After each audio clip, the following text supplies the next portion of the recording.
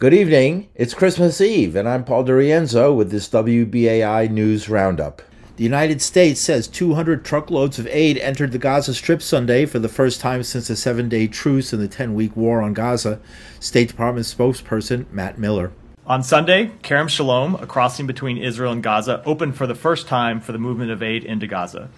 The opening of this additional crossing, which we had been working to achieve for some time, will alleviate the strain on Rafah and dramatically expand the amount of aid flowing to innocent Palestinian civilians who need it most.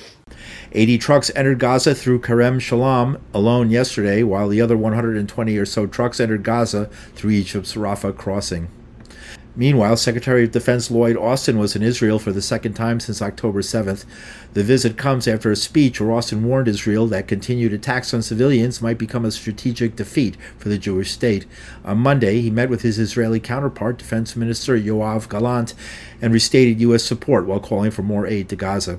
Protecting Palestinian civilians in Gaza is both a moral duty and a strategic imperative.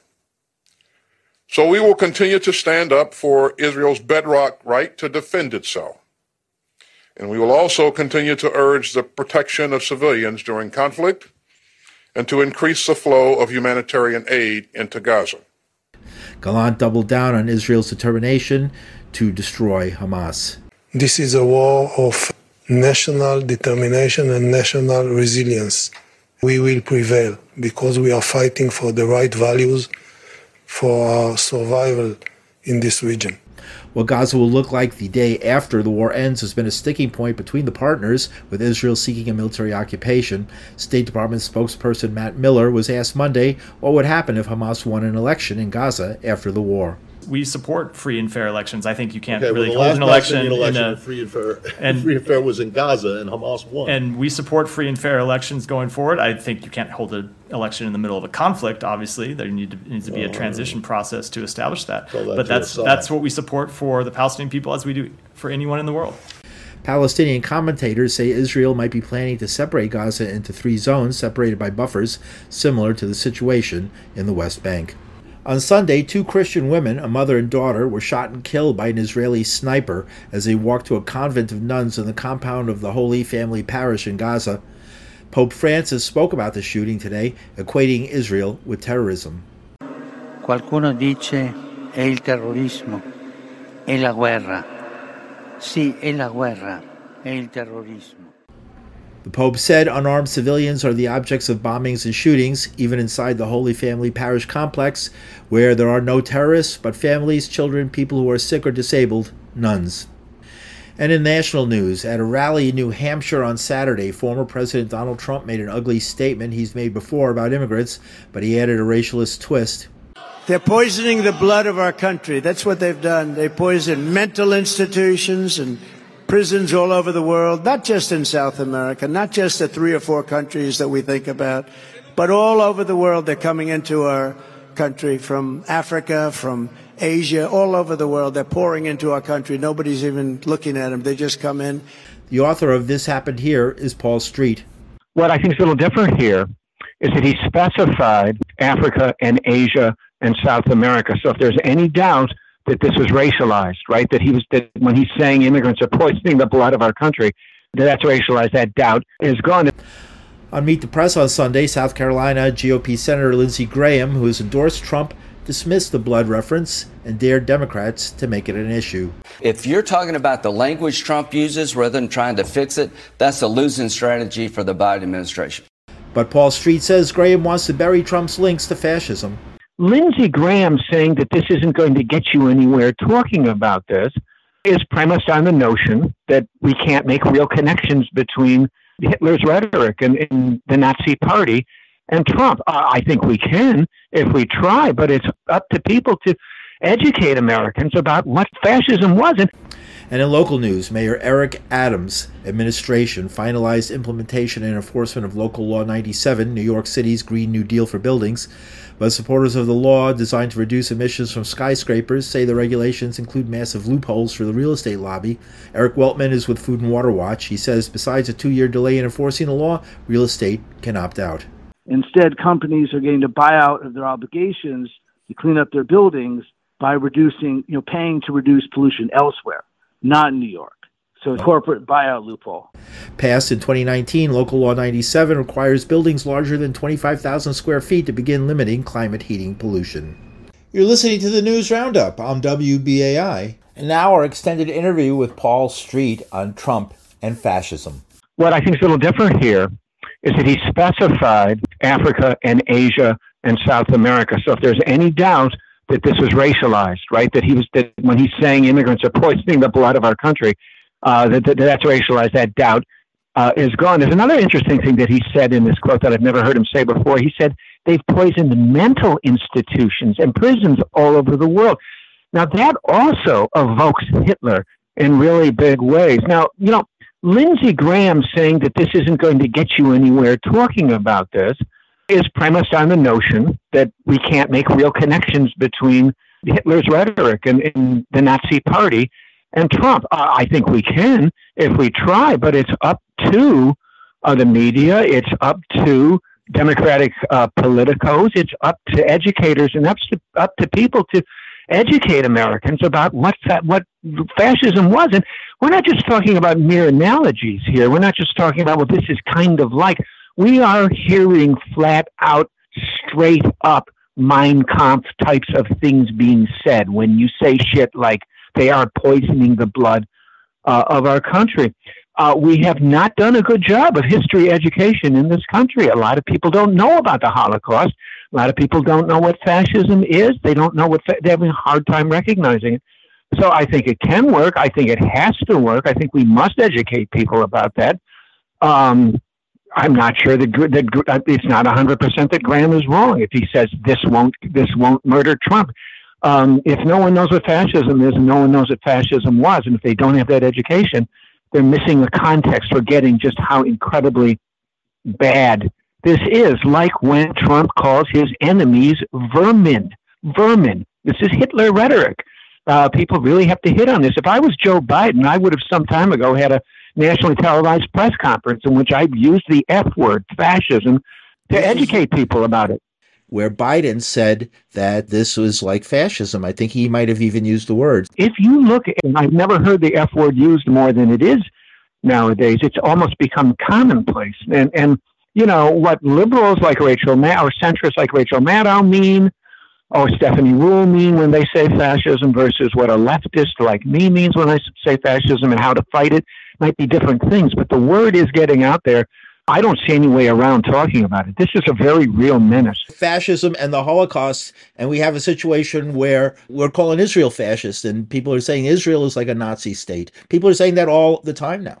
It is an ethno-state. It's cracking down on dissent internally and against its own population, not just Arab population, but Jewish population. It's squelching free speech. It's engaged in a genocidal war that's ethnically and racially specific. It's burying children in rubble. There's a dehumanization at the core of this attack of Gaza that reminds people of the Warsaw Ghetto and the Holocaust. And I think it's personally, I think it's a valid connection to make. It's very unsettling. It's as if, and this is what the Palestinian Solidarity Movement says. It's what I've said in many demonstrations in Chicago. There seems to be this sense that because of what was done to us, we get to do it again to other people. Never again is supposed to mean never again against anyone, but for the state of Israel and its supporters, it seems to be just never again. It's just about us, and we get in turn to Holocaust others. There's a genocidal logic to fascism, and this war that they're undertaking on its people is genocidal and racially driven and so forth. It's an accurate connection, in my view. I've been doing a lot of research on these Boogaloo, and there's a lot of these people in the military. They're all over the place, and they're acting as if they're just individual, like loners. There's a lot of folks that are ready to take up arms to fight wars of secession and civil wars. I don't know that Trump needs physical violence or a coup to win in 2024 because of Biden's unpopularity right now, but I think after he gets in, with him calling for things like retribution and calling his enemies vermin and saying he wants to deport communists and Marxists and all of this kind of stuff, that he's going to activate these people. We may see the violence and the activation of the next wave of fascists after the violence may come after the election. Don't never forget, Hitler at first came in electorally and constitutionally and then activated the real violence afterwards, and that this is something that I think we really have to be concerned about. Paul Street is author of This Happened Here, Americans, Neoliberals, and the Trumping of America. You're listening to the News Roundup on WBAI. I'm Paul DeRienzo. The war against Gaza is expanding to the Red Sea and along the border between Israel and Lebanon. Israel's military says it intercepted 6 rockets fired from Lebanon and carried out airstrikes in retaliation. Meanwhile, 2,000 miles to the south, Yemen's Houthis say they won't quit firing rockets at ships in the Red Sea, despite a United States protection force. The attacks have had a major impact on shipping, with cargo forced to sail thousands of miles out of their way. An IDF spokesperson is Lieutenant Colonel Jonathan Cornicus. He says the chances of war with Lebanon are increasing. We are closer today to war than we were yesterday, unfortunately. There's continued Hezbollah aggression. They are playing a very, very dangerous game here. They're threatening to pull Lebanon into the abyss with them.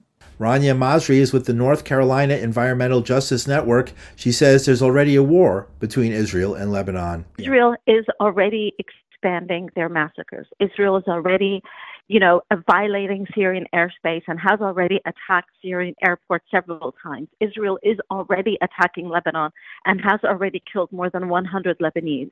So from an Israeli perspective, they are already expanding the war outside of Palestinian territory and into Syria and Lebanon. But she adds the Lebanese people remain defiant.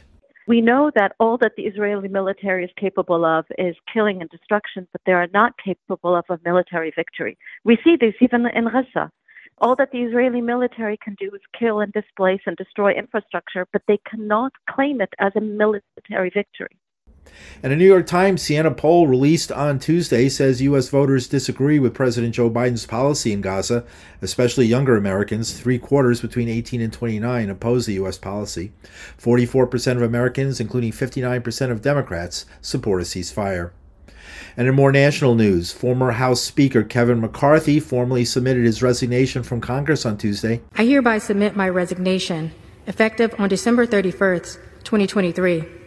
As United States Representative of the 20th District of California. Signed sincerely, Kevin McCarthy, Member of Congress. McCarthy was the first speaker ever removed from office by a motion to vacate. He'll be leaving without finishing his term after 16 years in office. The new speaker, Mike Johnson of Louisiana, is a confidant of former President Donald Trump. And in local news, advocates of a bill before the New York City Council to ban solitary confinement at Rikers Island Jail gathered at City Hall today, while Mayor Eric Adams told the media he was considering a veto. So the same violent person that committed a violent act is going to stay in the same population that he committed the violent act until there's a due process. That's the same if someone comes and commit a felonious assault on you, and before the police officer can put them in jail, you need to give them a due process before you can put them in jail. Come on. But City Council member Chris Marti, who was at the rally, said solitary is an assault on Black and Latino people and recounted his own brother who survived a stint in solitary confinement. Living with him for 3 years right after that, as he slept in my couch, I'll hear nightmares, I'll hear screams, I'll hear him sometimes not being able to go to sleep. That's the trauma that many of our Black and brown brothers go through every single day coming out of Rikers Island. Activist Victor Pate spent 2 years in solitary during 15 years of prison time. He says a person never recovers from the trauma of the experience. But Pate adds Mayor Adams is going to lose this fight. And whatever he do, we're going to win, no matter what. So I'm really not concerned because we already got guaranteed they're going to vote on the bill on Wednesday, tomorrow. They're going to pass it, right? And they're going to send it to him. And he's going to sit on it for 30 days, and he's going to veto it, and they're going to come right back, and they're going to override his veto. That's how I see this playing out. Pate says solitary confinement violates every human right. We're talking about international policies, right?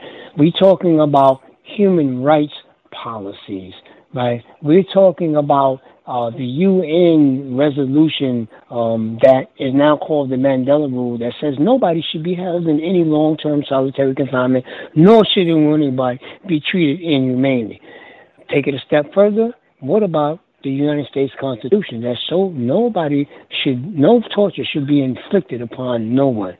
And in Washington on Tuesday, it was the funeral for the former Supreme Court Justice Sandra Day O'Connor, the first woman on the court. Her son Jay remembered finding her report card. It had one B. In the presence of the President, the Supreme Court Justices, and all of you today, I ask you this. Based on her 40-year dedication to promoting the rule of law and democracy in home and abroad, do you think she has earned enough extra credit to raise that lowly B in civics to an A? Sandra Day O'Connor was 93. You're listening to the News Roundup on WBAI. I'm Paul DeRienzo. And now more from Rania Masri on Lebanon and Israel. We have already had more than 100 Lebanese killed directly because of Israeli violence committed on Lebanese territory since October 7th. If this were to happen to any other country, I mean, if you could just imagine if Canada were to start bombing and attacking the northern states along its border and killing 100 Americans, and then saying, oh, if the U.S. responds, we will destroy Washington, D.C. and make Washington, D.C. into Gaza, what would the response be? The Israeli leadership specifically is threatening Lebanon into making its capital into Gaza. This is the situation that we're at now. It's no accident. These are deliberate crimes being committed by the Israeli government, by the Israeli military, in order to extend their war out of Palestinian territory and into Lebanese territory. That's something that's happened before. Well, yes. I mean, the whole existence of the State of Israel is one that is based on violence and settler colonialism. Every single act of aggression that the Israelis have committed against Lebanese have been their doing, and then they turn around and present themselves as victims. Exactly what they're doing in Gaza, pretending that they are the victims while they kill more children than have been killed in any other conflict since 2019 combined. What's the reaction in Lebanon because it's a country with a lot of political factions, as we've discussed in the past. Are people uniting around this, seeing the threat from Israel? I can't say that all the Lebanese are uniting and recognizing that the threat from Israel, because like I said, Lebanon is quite divided. But you have at least 50 to 70% of the Lebanese are unified behind the Lebanese resistance. They are unified in their recognition of Israel as an existential threat to Lebanon, and they are unified in support of the southern Lebanese. We have a lot of political parties that in the 2006 war were not supportive of the Lebanese resistance, that this time around they have already publicly made their statements that they are in support of the Lebanese resistance. Hezbollah is not the force it was years ago. It's from all I've been it's much hearing. Stronger. Yeah. It's much stronger than it was in 2006. And if we remember in 2006, although Israel did cause massive destruction throughout southern Lebanon and destroyed almost every single bridge within Lebanon, Israel still lost militarily. And so we know that all that the Israeli military is capable of is killing and destruction, but they are not capable of a military victory. We see this even in Gaza, that all that the Israeli military can do is kill and displace and destroy infrastructure, but they cannot claim it as a military victory. Before even up to this fighting, this attack on Gaza that occurred, what has been happening in Lebanon? Since 2019, Lebanon has basically been economically bankrupt, which means Lebanon's infrastructure cannot be maintained because the government is bankrupt. And I'm talking about financially bankrupt, not politically or morally bankrupt, but financially bankrupt. And that situation has only escalated with massive inflation and massive unemployment and basically the eradication of the middle class in Lebanon.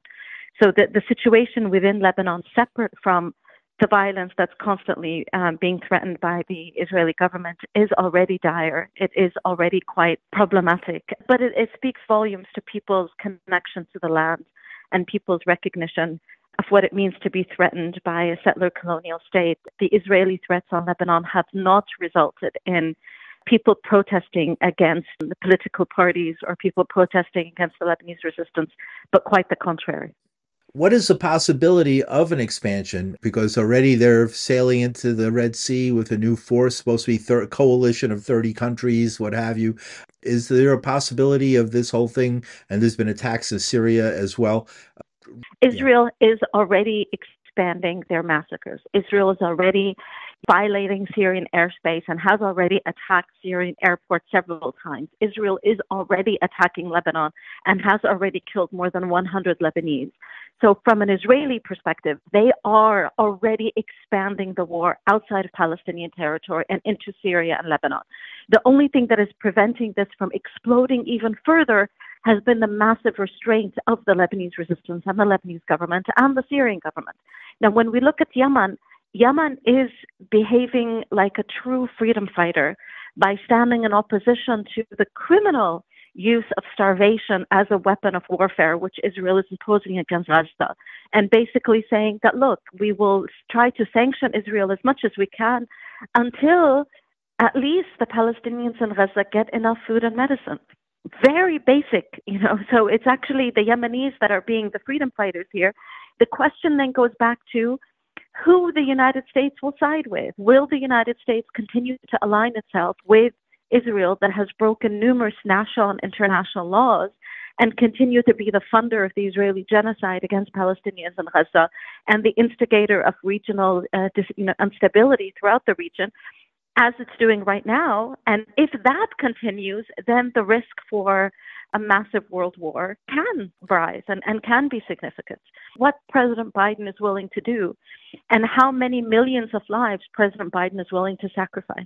You're listening to the News Roundup on WBAI. I'm Paul DeRienzo. And from the Stop Solitary Confinement movement in New York City, we hear from Victor Pate about the move by the City Council to end solitary confinement permanently in New York City, and opposition from New York City Mayor Eric Adams. We have a supermajority. We have an overwhelming majority of co-sponsors, and we have enough co-sponsors to override his veto, which is what will happen if he does veto. And we've already got guarantees to that. So, whether he does or whether he does not makes us and me never mind, because they're going to override his veto. So as far as I'm concerned, there's nothing he can do but hold it, which is what he's going to do. That's my answer to that question. What does holding it mean? Answer to yours. What is holding it So mean? he has 30 days. He has 30 days to sign or either veto it. Knowing Mayor Adams and his way he operates, he's going to probably hold it for exactly 30 days before he does veto it. And that's why he's going to hold it, because he doesn't have to sign off on it until 30 days. That's his time frame, and I'm quite sure that's what he's going to do. That's vindictive. But Because he's going to lose. It would be vindictive because he would lose anyway. It's just delaying the loss. And that's just who he is, you know what I'm saying, in terms of how he operates, you know what I'm saying? And of course, I'm quite sure he already knows that, if whatever he do, we going to win, no matter what. So I'm really not concerned, because we already got guaranteed they're going to vote on the bill on Wednesday, tomorrow. They're going to pass it, right? And they're going to send it to him, and he's going to sit on it for 30 days, and he's going to veto it, and they're going to come right back, and they're going to override his veto. That's how I see this playing out. Considering Christopher Marty said it. It's not me just saying it. This is an issue of race. Because black and brown people are the ones who suffer this. They're not putting white people in solitary confinement in Rikers Island. And considering that, why is there so much resistance to doing to ending something like this, like the war on drugs, all these things that are almost designed to target people of color? Because, like I say, right, when you don't understand the mechanisms of how something works, of course you might have a difference in terms of what the purpose of it is. See, he and most of the correction officers look at this as a way of taking away their ability to discipline people, and that's just not true. The only thing that we are saying, and the only thing that the bill addresses, is how people are separated from the general population because of behavioral or disciplinary issues. And what we're saying, and what the bill is saying, that people should not be placed in isolation for 23 to 24 hours a day, not have psychological issues or behavioral issues addressed that will hopefully give them an opportunity to have some type of rehabilitation, but an opportunity for transformation. You can't expect people to address behaviors if you don't have programmatic services in place in order for that to happen. You can't expect a person's disciplinary issue to be addressed by everything just be focused on punitive. When does the opportunity for transformation and rehabilitation start? It surely cannot start if the only thing you're doing is putting people in solitary confinement. Mm-hmm. And here's the other piece of that, is that not only putting people in solitary confinement, but you also put people at risk for self-harm, collateral damages psychologically, and people deteriorate in solitary confinement. How does that contribute to safety, number one, of the person, number two, of the people that are employed there, or the safety of the facility? The only thing that does is causes a person to become worse. And that's usually the case that happens when people are just placed in solitary confinement and you just hold them in the cell, you give them no treatment, you give them no services, and people go into solitary confinement that have mental health issues. How does that help? You're listening to the News Roundup on WBAI. I'm Paul DeRienzo. A Colombian entrepreneur has been freed from a United States jail in a prisoner swap with Venezuela. Venezuela's government is freeing at least 20 opposition-linked prisoners and 10 Americans in exchange for release of Alex Saab, who was arrested in Cape Verde on an Interpol red notice, charged with violating U.S. sanctions against the government of President Nicolas Maduro.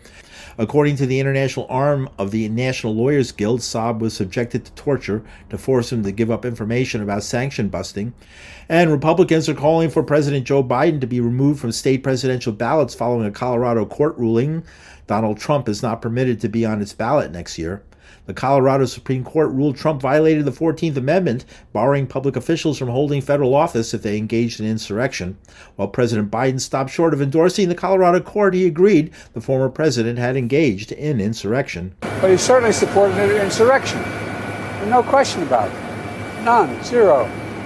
And he seems to be doubling down on about everything. Trump is far and away in the lead to become the Republican presidential candidate next year. And in New York, the United Nations delayed a ceasefire vote for the third time as diplomats scrambled behind the scenes. A Hamas political chief is in Cairo, and Israel proposed a pause in the fighting. In related news, a strike at a refugee camp near Gaza City killed at least 20 Palestinians today. Meanwhile, the United Nations World Food Program says nearly 100% of Gazans are without food. Thousands of people in Rafah have been lining up for food handouts. Human Rights Watch released a report Monday accusing Israel of using starvation as a weapon of war in Gaza, calling it a war crime. A Hamas spokesperson put the blame on President Biden. Your hands are blooded with the bloods of women and children in Gaza, and this blood will be a curse that will daunt you forever. And Secretary of State Antony Blinken, in his end-of-the-year message, says the U.S. is doing what it can to get aid to Gaza, but insisted Israel has a right to defend itself. There seems to be silence on what Hamas could do, should do, must do, if we want to end the suffering of innocent men, women, and children. Gaza's government health office says more than 20,000 people have been killed, at least 8,000 children and 6,200 women are among the dead. In national news, the Department of Justice says Houston-based developer Colony Ridge is a one-stop shop for discriminatory lending in a lawsuit filed today. Colony Ridge operates a 40,000-lot development over 33,000 acres. The government says it offered predatory loans to Hispanic buyers who the developer knew couldn't pay for housing built in a floodplain. Then, when inevitable foreclosures happened, took advantage of the buyers. Colony Ridge completes the scam's life cycle by purchasing the properties back for pennies on the dollar and then reselling them at even higher prices to new, unsuspecting borrowers. The company called the lawsuit baseless, outrageous, and inflammatory. Republicans in Texas, in separate complaints, have claimed the company was providing housing to undocumented persons. And in local news, A coalition of groups supporting the How Many Stops bill before the New York City Council rallied at City Hall today. How many stops would require NYPD officers provide data every time they question a person they stop on the street. Mayor Eric Adams says it's a waste of time, but advocates say it's necessary to prevent a return to unconstitutional stop and frisk policies. City Council Speaker Adrian Adams supports the law. The NYPD continues to under-report stops and unlawful stops, where severe disparities among Black and Latino communities persist. Michael Sisitsky is the New York Civil Liberty Union's Assistant Director of Policy. Stop and frisk, as people think of it, is actually something called a level 3 stop. There are 2 levels of police investigative encounters that can take place below what gets included in stop and frisk data, and about which there is currently 0 data. He says Adams is shifting cops from major crimes to quality of life offenses. One thing that we've noticed under the Adams administration is a full re-embrace of so-called broken windows policing, of officers that are enforcing low-level offenses, things like public consumption of alcohol, public urination, being in a park after hours. Those are all offenses that have been on the rise, where we've seen a dramatic uptick in enforcement.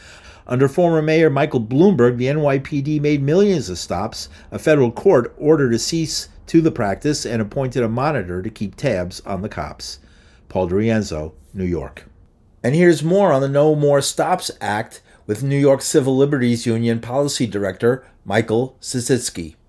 How Many Stops Act is a common sense, good government transparency measure that is really about completing the picture of what policing looks like in communities across New York. We have years worth of data on NYPD stop and frisk practices, but that data is only one slice of the number of enforcement and investigative encounters that are actually taking place. And that's because stop and frisk, as people think of it, is actually something called a level 3 stop. There are 2 levels of police investigative encounters that can take place below what gets included in stop and frisk data, and about which there is currently 0 data. So this is about getting a sense of what those interactions look like. Are there disparities? What communities experience them the most? So that we can get a full picture of what investigative activity looks like across the city. Now, the mayor yesterday or the other day said, forget it. This is too much paperwork for police. They're wasting time. He said the time it would take to fulfill this requirement would take literally minutes and hours away from police work. This reporting would take literally seconds. This is something that is so easily accomplishable based on the tools that the department already has. Every officer is issued a smartphone. This is something that can be easily integrated into existing reports that are filled out on officer forms on officers' phones through simple drop-down menus. A few quick taps of filling out some of the information required by this form, and that's all that it would take. And this is something that's not just me saying that. There are independent experts that looked at NYPD software platforms as part of the stop and frisk litigation that confirmed that it is really easy to design and implement these systems. This is something that a retired judge who oversaw the joint remedial process, which was a process that emerged from the stop and frisk litigation, had recommended that the NYPD do, saying that it could be easily integrated into their smartphones and accomplished in a matter of seconds. This is a really straightforward measure for the NYPD to implement. The issue is they just don't want to. Yeah, I get the impression that the police have been going around the court order that they're not supposed to be doing stop and frisks, and have been building up the numbers of stop and frisks they've been doing by taking advantage of this circumstance. Yeah, and that's part of the reason why this measure is so important. You know, we have report after report from the federal monitor overseeing the reforms that emerged from the stop and frisk litigation that have found repeatedly that the NYPD is not documenting the number of stops that are actually taking place. And that one of the reasons that we think that is happening is because officers are considering this as level 1 or 2 interactions and not classifying them as the required stop reports that they are meant to be filling out. And the monitor has also found that there are alarming rates of unconstitutional stops that are still taking place. So stops that are without any legal basis whatsoever. And among all of that, you know, stop and frisk is on the rise again under the Adams administration, and the racial disparities are as bad as they have ever been. And so, we need a fuller picture. We need to eliminate the guesswork about which stops are actually required to be reporting, have a comprehensive mandate that all of this information be collected, and give the public, give lawmakers the oversight tools that they need to then examine those patterns and hold the NYPD accountable to constitutional policing. Now that marijuana has been legalized in New York City, I mean, that was one of the reasons that they got so many 50,000 arrests, I think, a year for marijuana, small amounts of marijuana, because they would do these stop and searches, look in their wallet and find their little nickel bag or something. Have you seen a change in the number of people who were arrested due to stop and frisk because of the marijuana legalization? So I think we've seen enforcement just shift to other patterns. So one thing that we've noticed under the Adams administration is a full re-embrace of so-called broken windows policing, of officers that are enforcing low-level offenses, things like public consumption of alcohol, public urination, being in a park after hours. Those are all offenses that have been on the rise, where we've seen a dramatic uptick in enforcement. So it may be that, they are not having that same tool that they used to use, which was to try to bust New Yorkers for pot, but they're still going after those low-level broken windows offenses in ways that are, of course, not even throughout the city. And the data that we're seeing there, it's primarily targeting Black and brown communities. And again, it's being, all of those encounters, so many of them are being initiated at some of these levels of encounters that we just need more data on to understand those practices and challenge those practices better. Michael Zitsky is the policy director for the New York Civil Liberties Union. You're listening to the News Roundup on WBAI. I'm Paul DeRienzo. A shooter killed at least 14 people and wounded 25 others at a university in Prague on Thursday in the deadliest mass shooting in the Czech Republic in decades. The gunman, a 24-year-old man, died by suicide, according to police. He was a student of the Faculty of Arts at Charles University. His name has not been released. And Rudy Giuliani filed for Chapter 11 bankruptcy today, just days after a jury awarded two poll workers who sued him for defamation $148 million. The Chapter 11 filing won't help Rudy. Damages and lawsuits are exempt from bankruptcy proceedings. And in international news, Yemen's Houthi government has launched attacks on shipping in the Red Sea that's rerouted a majority of global trade away from the crucial maritime artery.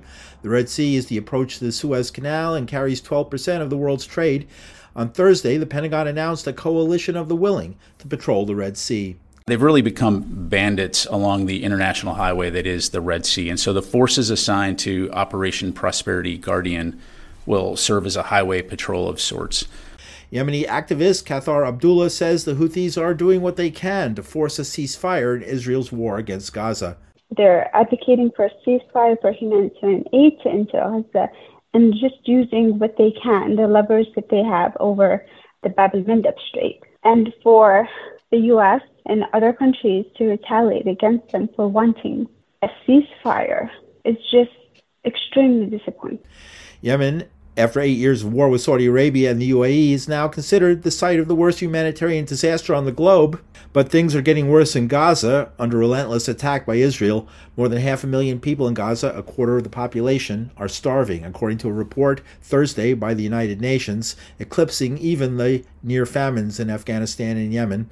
Sean Casey is with the WHO. He was recently at the El Shifra Hospital in North Gaza. There are only 5 ambulances working in northern Gaza right now, and patients are self-presenting on donkey carts, on stretchers, being walked down the road. It's incredibly crowded. There are very few staff. In recent days, Israel has allowed a second border crossing to open into Gaza. About 200 truckloads entered on Wednesday, not nearly enough. National Security Council spokesperson John Kirby says the United States is doing what it can. We feel that anguish too, every single day. And that's why we have worked. We're leading the world in terms of getting humanitarian assistance into Gaza. But journalist Jennifer Lowenstein, who has lived in Gaza, says platitudes aren't enough. The death toll in Gaza isn't tragic. A tragedy is something that you tried to prevent but can't prevent, that happens because of circumstances that got out of control. This isn't that. This is deliberate. This is way beyond tragic. And the war in Gaza is spreading into Syria, already divided by years of bloody civil war and foreign intervention. In recent days, there have been multiple airstrikes by Israel's Air Force in Syria and missile launches towards Israel from Syrian territory. Japan's ambassador to the UN spoke on Thursday. The security situation in Syria is already fragile. Israel's airstrikes, including on Syria's international airports, and various military clashes involving ISIL and other Islamic resistance groups. The Security Council then voted to renew the mandate of the UN Disengagement Observer Force, its peacekeeping mission in Syria, for another 6 months until the end of June in 2024. Ukraine's parliament voted Tuesday to legalize medical marijuana. The reason? The war with Russia has left thousands of people with post-traumatic stress disorder that many believe could be eased by the drug. New York's veteran cannabis advocate Dana Beal is currently in Kyiv. These wonderful people here want to immediately go to adult use. People have to do things because of the fact there's a war on. Ukraine needs new sources of tax revenue. It passed by 248 votes in the 401-seat parliament. In local news, the city's teachers union is suing to stop the Adams administration from shaving as much as $2 billion off the local education department budget as part of a long list of spending cuts first announced in September. Teachers union president Michael Mulgrew. It is not easy to take this step, but it is unprecedented where we are. We have never had an administration try to cut their schools when they have historic reserves and their revenues are all up. And finally, New York City is losing population. Over 100,000 people left the Big Apple in the past year. Mayor Eric Adams addressed the issue today. They want to go to a place where their children can play outdoors, larger green spaces. We want to see animals. You don't see too many animals but rats in New York. And so there's a combination of things, and we're getting rid of those rats, by the way. The city lost more residents than any other city in the nation. You're listening to the News Roundup on WBAI. I'm Paul DeRienzo. And now our extended interview with Yemeni activist Kauthar Abdullah. What Yemen is doing is just trying to raise awareness and really help in the humanitarian crisis that's happening in Gaza. They're advocating for a ceasefire, for humanitarian aid to enter Gaza, and just using what they can, the levers that they have over the Bab el-Mandeb Strait, and for the U.S. and other countries to retaliate against them for wanting a ceasefire is just extremely disappointing, especially given the U.S. has backed the Saudi-led coalition against Yemen for more than 8 years. That has devastated the country. The allegation is that the Houthi government there in Yemen is Iranian-backed, and the Israeli commentator today really made a point of referring to an evil influence in the region. We have all heard about that Yemen is being controlled by Iran and whatnot, but Yemen is a sovereign state. There is no power that dictates or controls how they operate.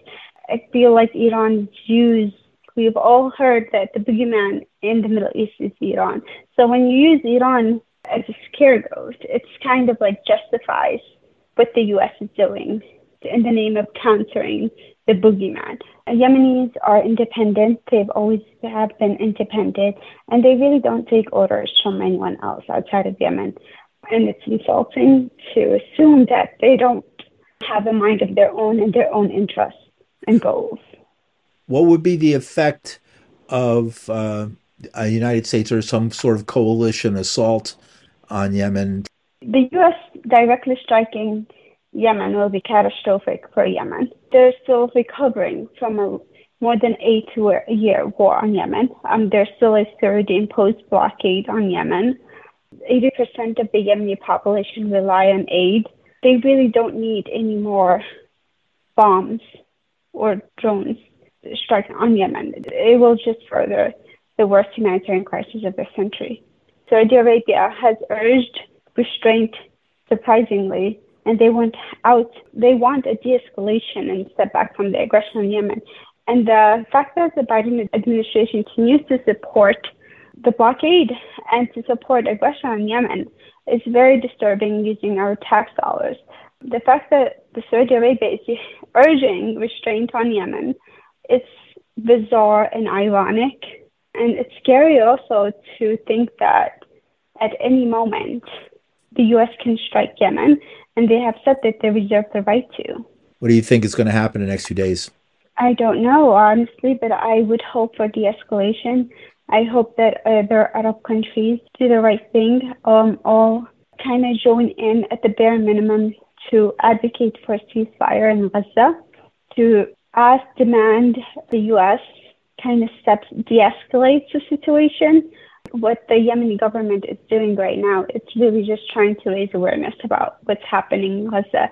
Other neighboring countries in the region should follow suit and also demand that the U.S. or Israel do not retaliate against the Yemeni government because they are in a very dire situation. I think that the world sometimes forgets that. Yemeni activist Kauthar Abdullah. And now we hear more. You're listening to the News Roundup on WBAI. I'm Paul DeRienzo. And now more from journalist Jennifer Lowenstein, who lived in Gaza. The Israelis have bombed hospitals before. That's not new in itself. And the myth of the tunnels under Shifa Hospital, that was pulled out in 2014 and in 2012 and in 2008, and it's been a myth ever since. It's used. It's a way of, I guess, trying to galvanize support in this country. Every time it comes out, it's the same lie. The Israelis knew about it because they built the tunnels in any case. Most major hospitals have tunnels, and there are reasons for that. It's such a lie, and watching the news every day, first of all, it's so awful. I lived in Gaza. I used to go to the Kamal Adwan Hospital and the Shifa Hospital when I was doing freelance reporting. When I hear about these things, they have a kind of resonance that probably they don't have with others. Everybody realizes how terrible this is. Different when you've actually been there. I know so many people. This is the first time the Israelis have targeted the entire Gaza Strip and decided to destroy the healthcare system. You know, when I heard that they planted an Israeli flag on top of Shifa Hospital, my first thought was, my God, the IDF must be really desperate. Mm-hmm. You know, I mean, it's a horrible thing in and of itself because people are sheltering in the hospital and people are wounded and dying in the hospitals. And there's the great IDF invading the hospital and, you know, prowling around its hallways. It's like a rape. I mean, it's such a terrible thing that they've done to the medical system there. And then I assume you heard about the reports from a couple of days ago that an Israeli bulldozer bulldozed over people sleeping in tents outside of Kamal Adwan Hospital in the north. What do you think the purpose of these determined attacks on these medical facilities is? Well, if you destroy the entire medical system of a society, you've really destroyed a good part of the society. I mean, there's no place for these people to go when you know, first of all, in the north, for people who are still there. In the south, the hospitals are, you know, running out of supplies, partly damaged, overflowing with wounded, lacking medical supplies. You know, that's a pillar of any society is the healthcare system. Without that and without food and electricity and water, you're making the place uninhabitable. And that's basically North Gaza has now become uninhabitable. South Gaza is close to it because you've got 1.9 million people taking refuge in a town that's, you know, maybe half the size of Tucson. It's mind-boggling to me. It's just mind-boggling. I think there's no question in my mind that this was never about Hamas. Hamas was a gift to the Israelis. If they're honest, they would look at October 7th and see it as a gift. Aha, now we have an excuse to go into the Gaza Strip and destroy it from north to south and east to west. That's what they're doing. And I still think there's a great desire to push the population into the Sinai. I'm not convinced it won't happen. What are the options now? What are the 1.9 people in the South going to do? Where are they going to live? What's about the U.S. role in this? I saw Biden on a clip on CNN last night saying when somebody shouted to him something about the death toll in Gaza, his response was it was tragic. And to me, that's just grotesque. The death toll in Gaza isn't tragic, because a tragedy is something that you tried to prevent but can't prevent, that happens because of circumstances that got out of control. This isn't that. This is deliberate. This is way beyond tragic. This is, appalling. The words that come to my mind aren't strong enough. They're hiding behind the civilians. That's the other thing they say. I'm always amazed at how people assume the population of Gaza are just, a bunch of ignorant rabble. I mean, do you think they would stand for having a Hamas fighter keep them all hostage and use them as human shields? That's just another excuse to keep killing civilians. The United Nations approved a motion to increase aid to civilians in Gaza today, but fell short of a call for a ceasefire in the 77-day-long war. The result of the vote is as follows: 13 votes in favour, 0 votes against, 2 abstentions. The draft resolution has been adopted.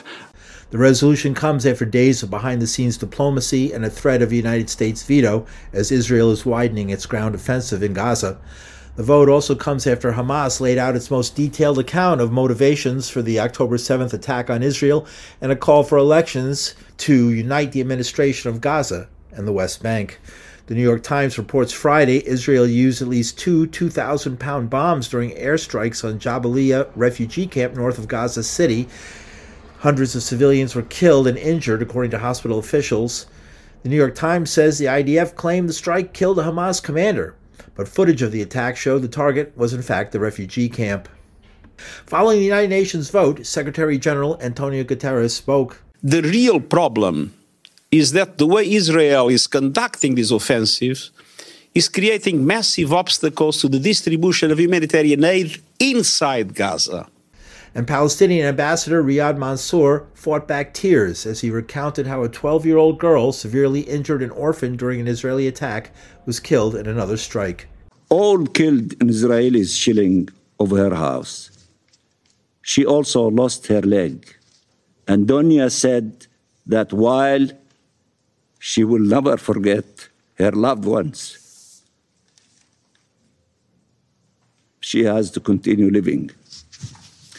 That she would become a doctor to help children as doctors helped her. But Dunya did not live to become a doctor or to memorialize her family. She was killed a few days later. The vote on the motion to increase UN aid to Gaza had been delayed at least 3 times by behind-the-scenes politicking. The story was that the United States, on behalf of Israel, wanted to ensure there was no call for a ceasefire. Russia's ambassador, Vasily Nebenzia, took note.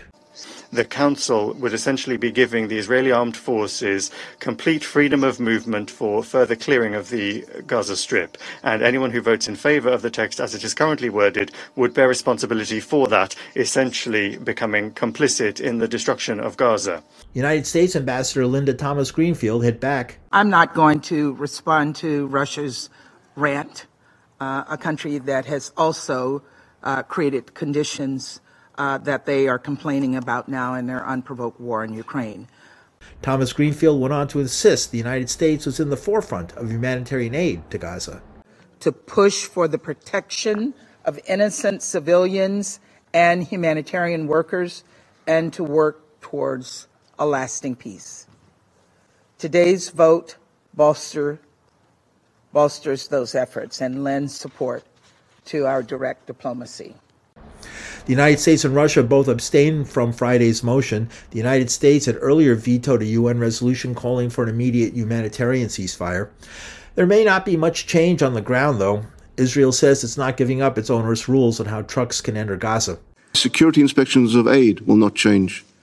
Israel will not permit the regrouping and rearming of Hamas, as the atrocities of October 7th can never be allowed to repeat themselves. More than 20,000 have been killed by Israel in Gaza, about 70% children and women, according to the Gaza Health Ministry. More than 50,000 have been injured, thousands more missing, believed under the rubble of the destroyed city. More than 40,000 buildings have been damaged or destroyed. In local news, New York City Mayor Eric Adams and New York City Department of Buildings Commissioner Jimmy Oddo today took down New York City's longest-standing sidewalk shed at 409 Edgecombe Avenue, a city landmark which had been up for 21 years. The city filed a criminal court case against the building's property managers for their repeated failure to repair the building. It's part of the city's Get Sheds Down program. For far too long, these sheds have been on our city streets. We hear the concerns about them over and over again, and it's just excellent to see the longest run coming down, and we want to continue not to break those records again of having a shed up for 21 years. The building was an important site for black political organizing, home to the NAACP and its executive secretaries Walter White and Roy Wilkins, as well as W.E.B. Du Bois and Thurgood Marshall. The shed was first erected in 2002. An engineer hired at the time by the owners found unsafe conditions around the brick and terracotta stone facade. Paul DeRienzo, New York. Happy holidays to you and all your loved ones from the staff and crew at WBAI.